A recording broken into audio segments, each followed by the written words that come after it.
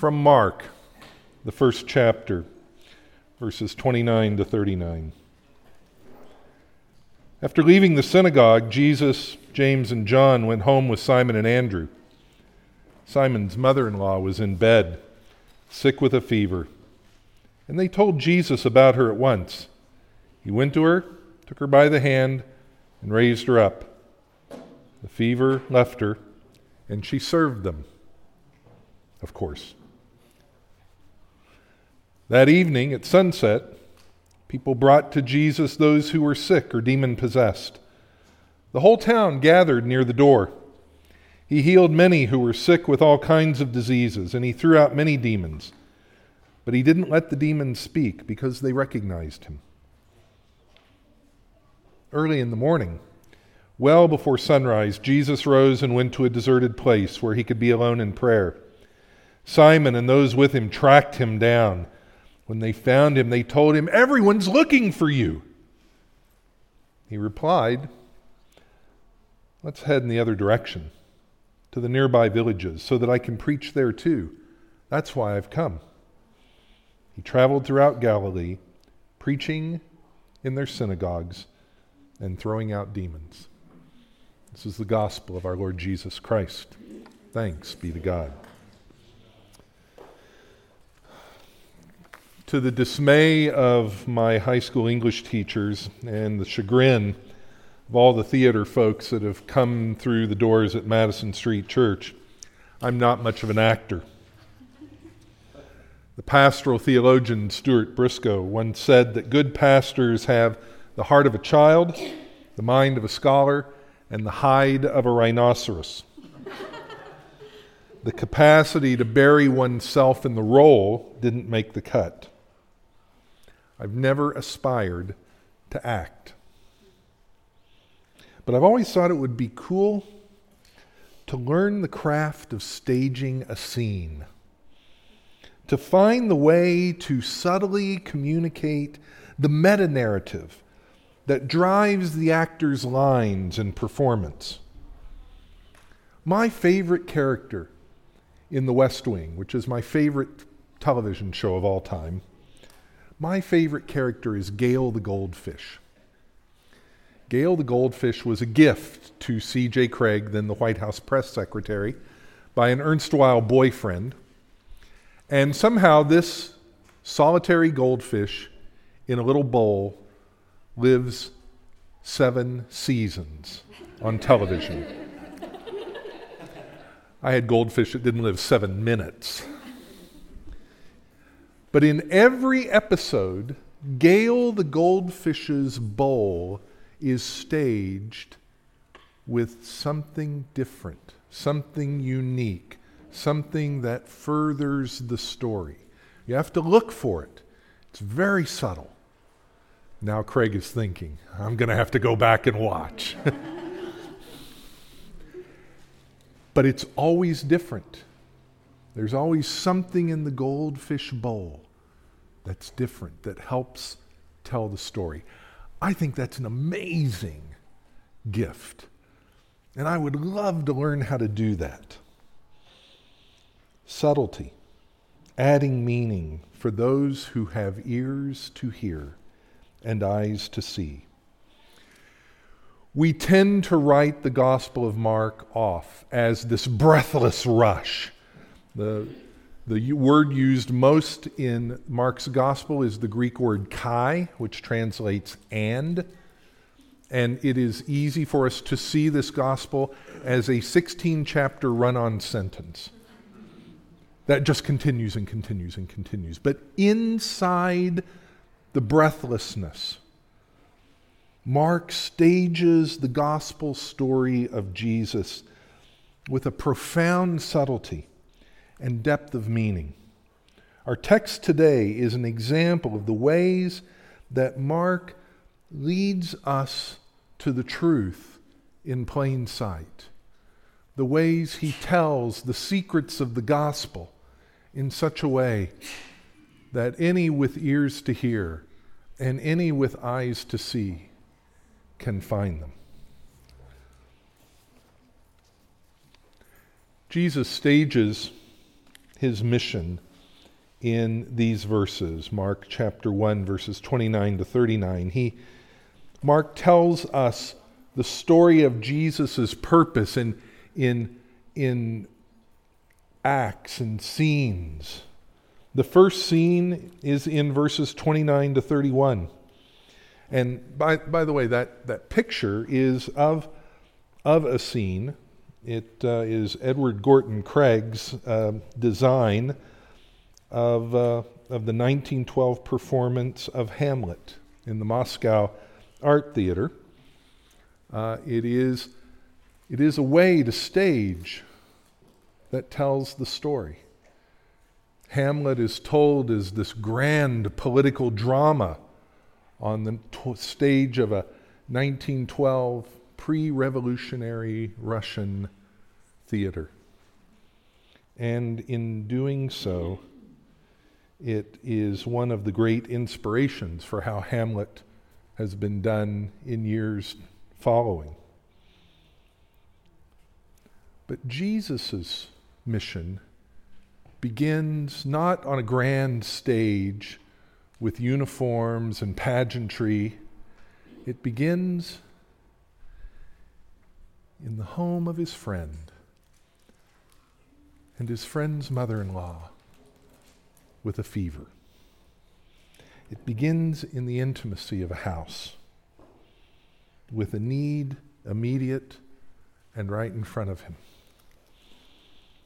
And Jesus heals Simon's mother-in-law. And of course, in that culture, a woman healthy and restored immediately begins to serve all the men folk in the room. I don't get that, but there it is. I didn't write this stuff.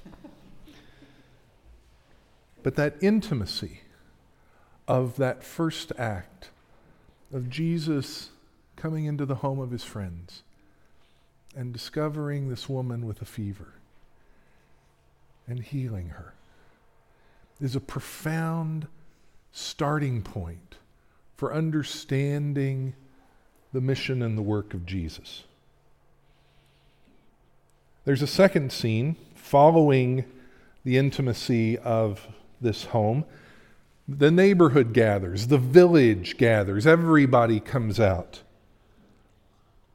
And the entire community comes for healing and for exorcism. Jesus confronts evil and confronts need, and he makes a difference.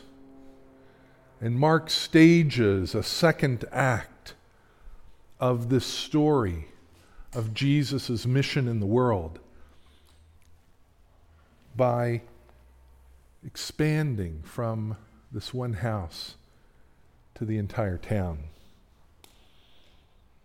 These people did not come together with unity and agreement. They didn't come together all wanting the same thing. They came together only knowing their brokenness and only aware of their need for God to act afresh. And God, through Christ, does just that. The third act is the next morning, and it finds Jesus in prayerful solitude and the disciples in a frenzied search for them. The translation I read for you this morning, the Common English Bible, does not do justice to the Greek. When we read that Simon and those with him tracked him down, the Greek there is Simon and his friends, in a frenzied search for Jesus, tracks him down. They were scared to be without Jesus. And yet Jesus was modeling the priority of solitude, the need to step back from and to become quiet in God's presence, to recharge the batteries, to not live constantly in overflow, but to come away and to be still and know that God is God. And it is then and only then in scene 4 that Jesus declares his purpose. We're going to go in the other direction. We're going to go to all the towns in Galilee. We're going to move. Jesus is on the move. Jesus is creating a movement. Jesus could have been the sage on the stage. He could have set up shop in Capernaum and said, I've built it. You come. Come and hear all the good news. Come and get healed. Come and get your demon cast out. Come and I'll deliver the goods. Come and I'll perform. Come and I'll act. But Jesus doesn't do that. He creates a movement. He goes to all the villages and towns of Galilee, to this cracker barrel of a nation, this place of mixed races and mistrust, Galilee. This place that was far away from the purity and holiness of Jerusalem. This place that everybody looked at and said, can anything good come from there? And Jesus says, that's where I'm going. Wherever there's margin, wherever there are people living at the margins, that's where I'm going to go. That's where I'm headed. Jesus' mission, according to Mark, is to start a God movement. God had been sort of quiet with his people over the last few hundred years. The era of the prophets had seemingly come to an end, and there were people who pretended, who claimed to be prophets, but it never quite panned out. And now here was this guy who spoke with authority, who cast out demons with authority, who challenged the forces of evil with authority, and challenged our basic assumptions about everyday life with authority. And it would have been so easy for Jesus to just say, yep, okay, open the doors, bring them in. But he doesn't. He goes. He moves.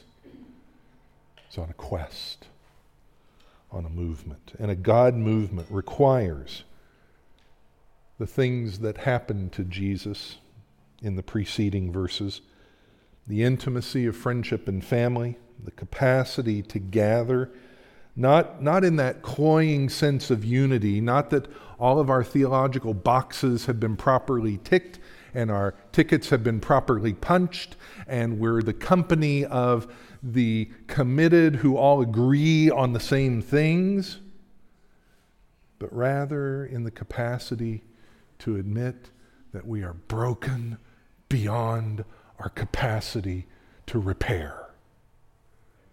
And we need a Savior. And then a commitment to solitude over frenzy, a commitment to quietness over busyness, a commitment to too little on our calendars instead of too much. These are the ingredients that conspire together to turn Jesus from religious performer to leader of a movement. And they are the elements that call to us as the people of God to embrace in our lives as participants in that movement. When we stage the gospel, do we stage a grand panorama, or do we stage it in living rooms and in communities of brokenness and in quietness over frenzy?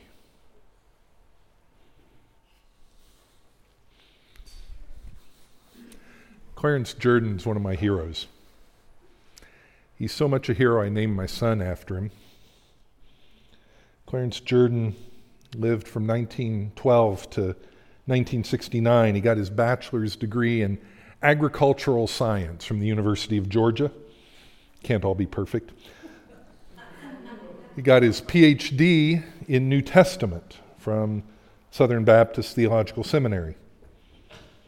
And you get a PhD in New Testament Greek and a bachelor's degree in agriculture. That's pretty cool. He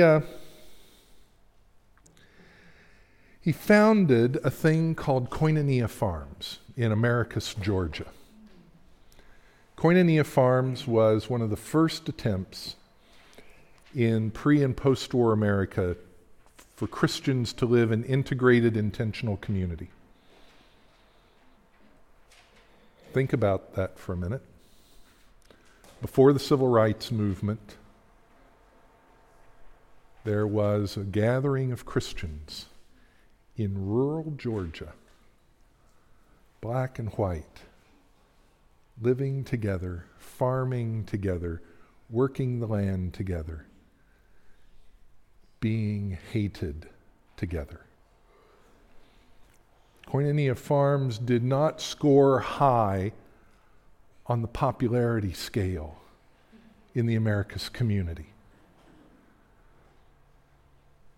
Their buildings were torched, their crops were ruined on several occasions, and yet Clarence Jordan continued to bring together a community, a small community of people together around Koinonia Farms. In the early 60s, a very, very busy businessman heard about Koinonia Farms and came knocking on the door. His name was Millard Fuller.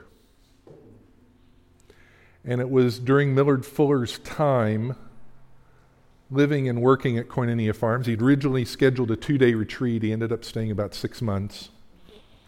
I suppose when you're a rich businessman, you can shift your schedule around like that. He did. And Habitat for Humanity was born at Koinonia Farms.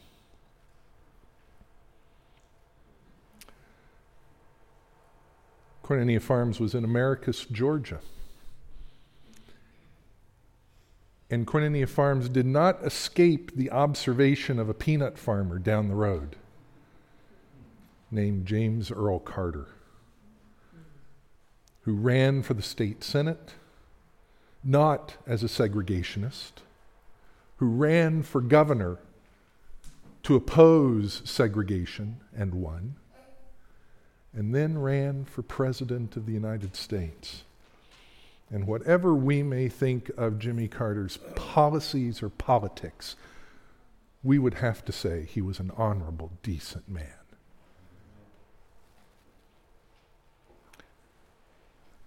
Imagine if Clarence Jordan had simply said, you know what, I'm too busy for the intimacy of an interracial farming community, and I'm too valuable as a New Testament scholar to deal with the riffraff of the Ku Klux Klan banging on my door every third night. I'm going to take a nice seminary post somewhere and live in a scholarly ivory tower, writing wonderful commentaries and encouraging pastors everywhere. Imagine what would have happened had Clarence Jordan done that. There would have been no Millard Fuller. There would have been no Habitat for Humanity. Millions of people would be without homes today. Not just in this country, but around the world. Imagine if Jimmy Carter hadn't had that witness of Koinonia Farms down the road. Imagine no honorable presidency after the trauma of Watergate. No amazing 37-year and counting post-presidency where nations that had never held a free election in their lives began to hold them and began to create democratic institutions because of Jimmy Carter. Imagine a world where river blindness was still a thing because the Carter Center didn't exist. Because Clarence Jordan had never started Koinonia Farms. We think small starts, we think small efforts are just that. They're small. They don't matter. They're not big, they're not prestigious, they're not grand, they're not grandiose, they don't do great things.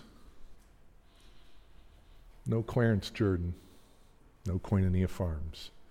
No Koinonia Farms, no Millard Fuller. No Millard Fuller, no Habitat for Humanity. No Koinonia Farms, no Jimmy Carter. No Carter Center. No relief in the world. Imagine a world without Habitat for Humanity and the Carter Center. It's a worse place. But it's because this guy figured out that discipleship is about the intimacy of living rooms and the gathering of communities and the search for solitude over frenzy. He welcomed a movement that does not stand still. How did he do that? Well, he did it pretty imperfectly, because when you read the contemporary accounts of Clarence Jordan, he looks really nice there in a coat and tie. I picked one of the good pictures of him. He had a bit of a temper. He didn't always get along with everybody who lived at Koinonia Farms. He occasionally had to stomp out of meetings and go out in the fields and kill some bugs before he knew how to talk to the people he worked with and lived with. He preferred his dog-eared Greek New Testament to face-to-face stuff, but he kept at it in fits and starts, always committed to continuing the process to learn how to be a disciple of Jesus. And I think what he did were these 5 things. He eradicated the silent temptation to see Jesus as the sage on the stage, to see Jesus as a wonder worker that we put on the shelf and that we do our dead level best to separate our lives from. We create a plastic shrine to Jesus and then hope he doesn't get too close to us. Clarence Jordan worked his entire life to eradicate that kind of spirituality in his own life and in the life of Koinonia Farms. He embraced the secret wideness of Jesus' ministry, that it comes from the center. Here he was, a privileged white person, a bachelor's degree in the heart of the Depression in agriculture, a doctorate in, that most marketable of fields, New Testament Greek. This was a guy who embodied white privilege. And yet he left the centers of power and privilege and prestige and went to the margins. He lived in the way of Jesus, in intimacy, in crowds, in solitude. He recognized the good news that no one need be put on the outside looking into God's realm. That those who choose to live outside of God's grace make that choice themselves. That it is not the role of Christian community to make it for them. That instead the place of Christian community is to always open its doors. And so we have to think differently about what unity is, about what it means to be one people. It doesn't mean we're homogenized, marching in lockstep. It means we argue with each other. It means we disagree with each other. It means sometimes we're disagreeable with each other. But it also means that we're always committed to each other. And we're committed to the world around us. And the door is always open. And there is always another seat at the table. Always.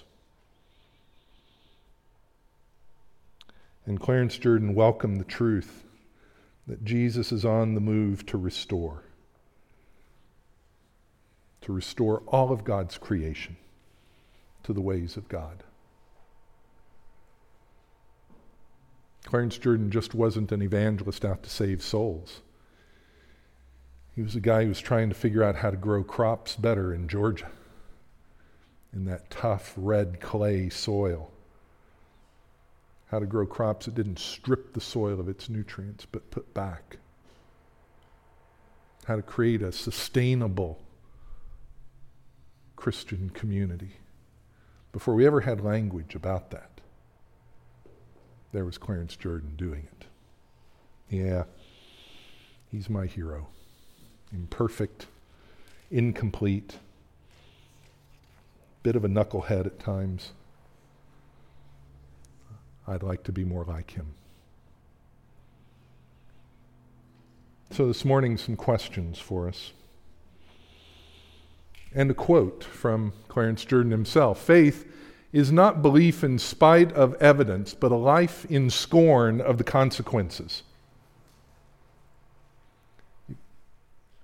If you think that Christianity is simply a set of beliefs, here's a set of doctrines and I agree to them, ta-da, yay, you have indulged yourself in a great adventure in missing the point.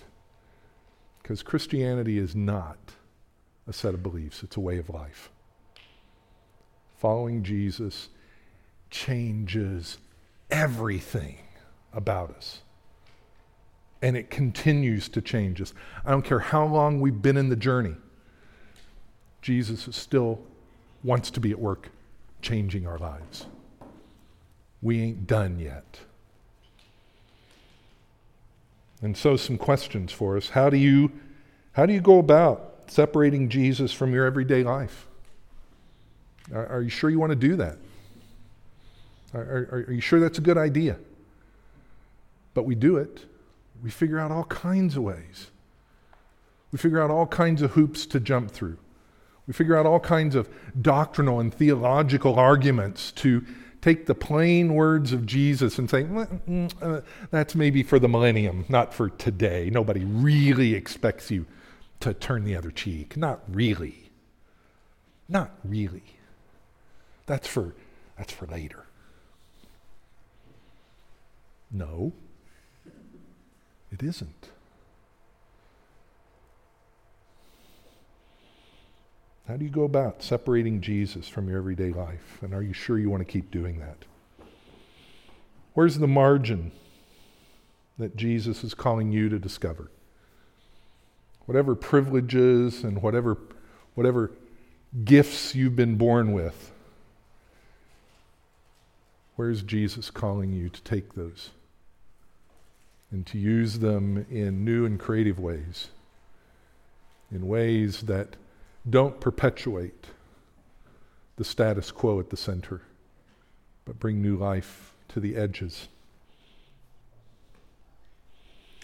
Where do you find the balance of intimacy and crowds and solitude to be a faithful disciple? For some of us, we need to figure out how to be quiet a bit more. That would be me. Some of us, we need to figure out how to find our voice and to speak out. For some of us, we need to commit ourselves to a small group of people and say, yeah, my life's at your disposal. My life is to be shared with yours.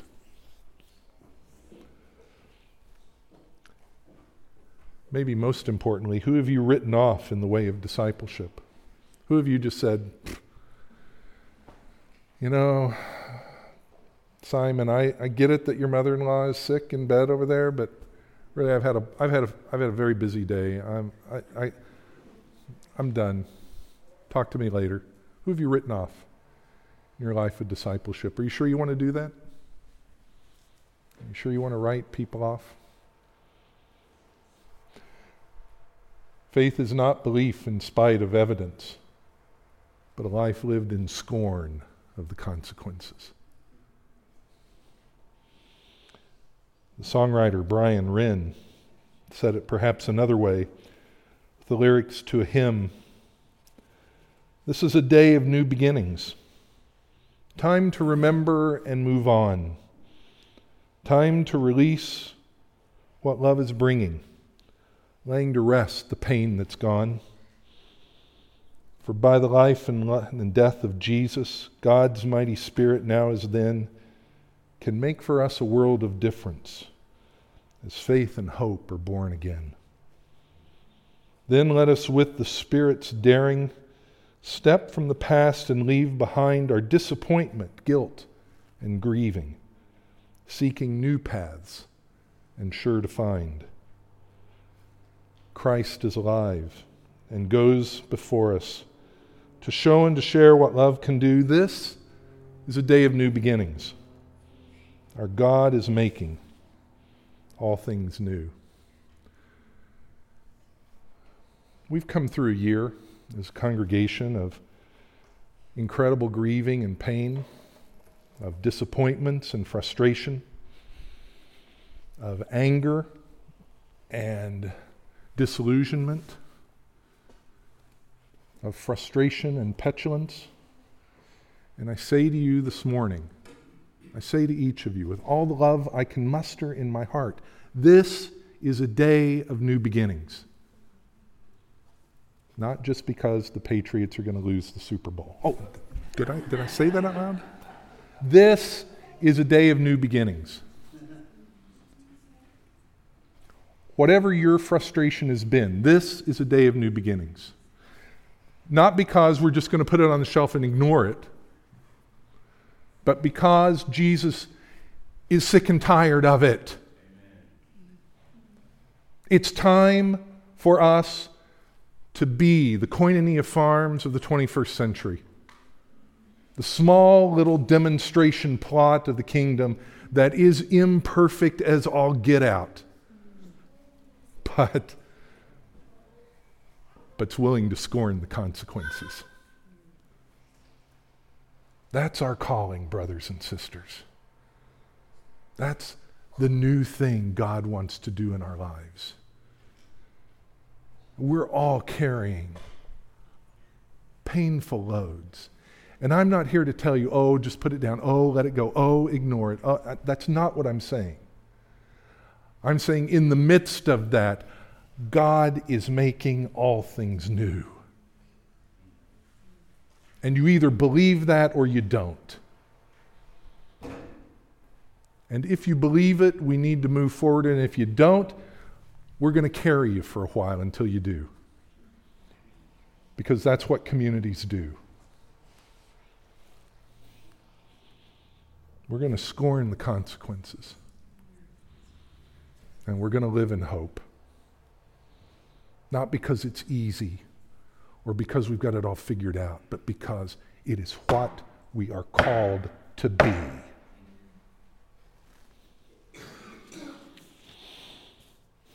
One more thing. Actually, two more things.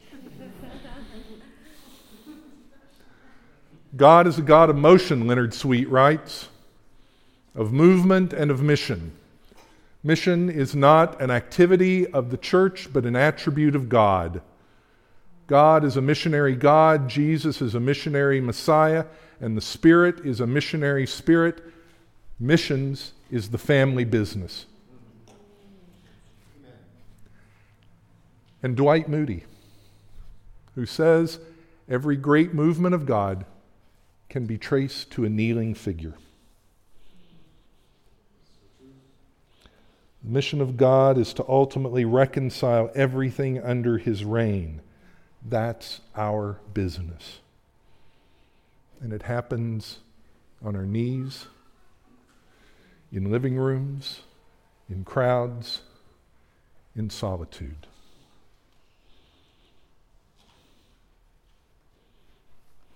We can decide that church is simply something we plug into our lives on Sunday morning because we ought to, we've been doing it, whatever reason you want. Or we can say, God has called me and us to the family business, to reconciling the world back to Himself. And so I'm going to take the gift that God's given me, just like He did with Moses, And the stick that Moses held in his hand, God's voice in the burning bush in Exodus says, Moses, what do you hold in your hand? A stick. Throw it down. Give it up. You middle-aged loser working for your father-in-law in an entry-level job. Take the only thing that gives you significance and standing in the community and give it up. And Moses does. And God says, pick it up. And it was a snake, the symbol of the imperial power of the greatest empire the world had known at that point. God wants to take your best, your gifts, your skills, your talents, and through the work of intimacy in circles and ministry together as a community and solitude, he wants to take that and fashion that stick into great power, not for our self-aggrandizement, but to reconcile the world back to him. That's our mission. That's our calling. Nothing more, nothing less. Join me in prayer.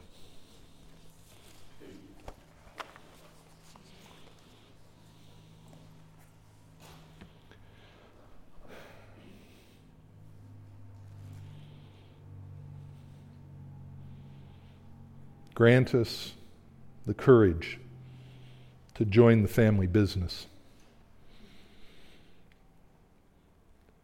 Teach us to recognize that the family business is not what we do, but what you do.